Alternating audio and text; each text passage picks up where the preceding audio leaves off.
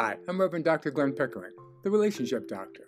In this series of episodes, I've been talking about anxiety, why we have it, ways we can manage it, and things we can do to reduce our levels of anxiety altogether. Now, I placed the series here right after the series about overcoming obstacles of transformation, because starting the transformation process will always take us out of our old comfort zones. And being uncomfortable is just another way to talk about being anxious. So, being at least a bit anxious is the natural byproduct of living a big, interesting life. Now, in the first episode of this series, I talked about correctly naming that feeling, because thinking wrongly about it will mess with your mind and leaves you feeling stuck.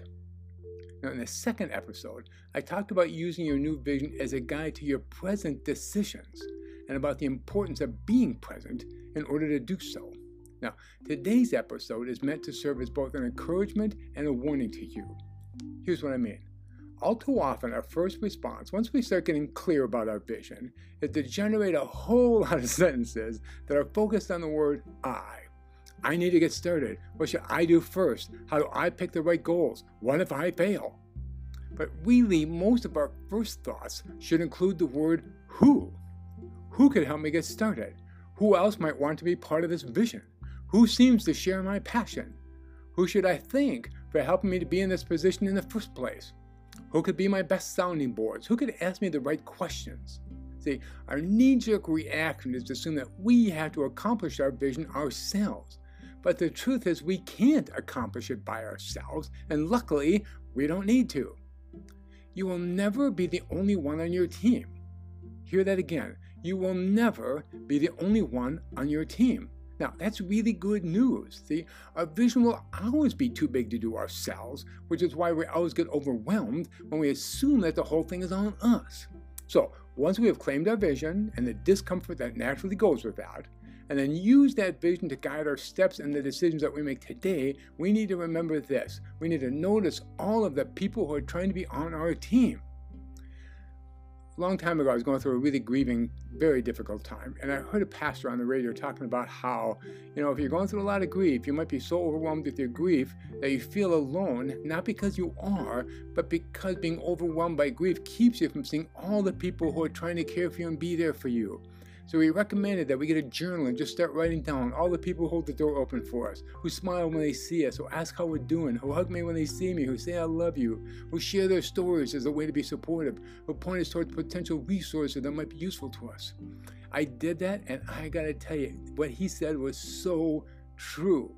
Once I just started paying attention to all the people who are really trying to care for me, what I noticed is, wow, God was with me, and so were tons of other people, resources came available to me, etc. It's just really amazing. And I've come to understand the same thing happens when we get caught up in anxiety or excitement about our vision. We get so wrapped up in that vision or the excitement or anxiety around that we don't even notice all the people who are trying to be on our team. So this is both an encouragement and a warning. You are indeed called to do big things with your life. Now, that thought can be exciting, but scary too, right? At that time, it's so helpful to remember that it's only scary because we think we have to do it by ourselves, which is never true. Don't let yourself get pulled into that thought, please. You are called to do something big, that's true. But it's also true that you're always being invited to be part of something that is so big. A community of people like yourselves who are eagerly learning, growing, and inviting all the people around them into the kind of right relationships that will literally change the world. I encourage you to say yes to that invitation to be part of all that, and then to watch for all of the amazing blessings and people and resources that will flow into your life. You matter. Your vision matters, and all of your teammates want you to succeed. For your sake, for sure, because they care for you, and for theirs, because your success enriches their life too. It's always a win-win, I promise. Thanks for listening. If you've enjoyed this Relationship Rescue podcast, please follow us on Apple or Spotify to get access to all the new episodes as soon as they're released.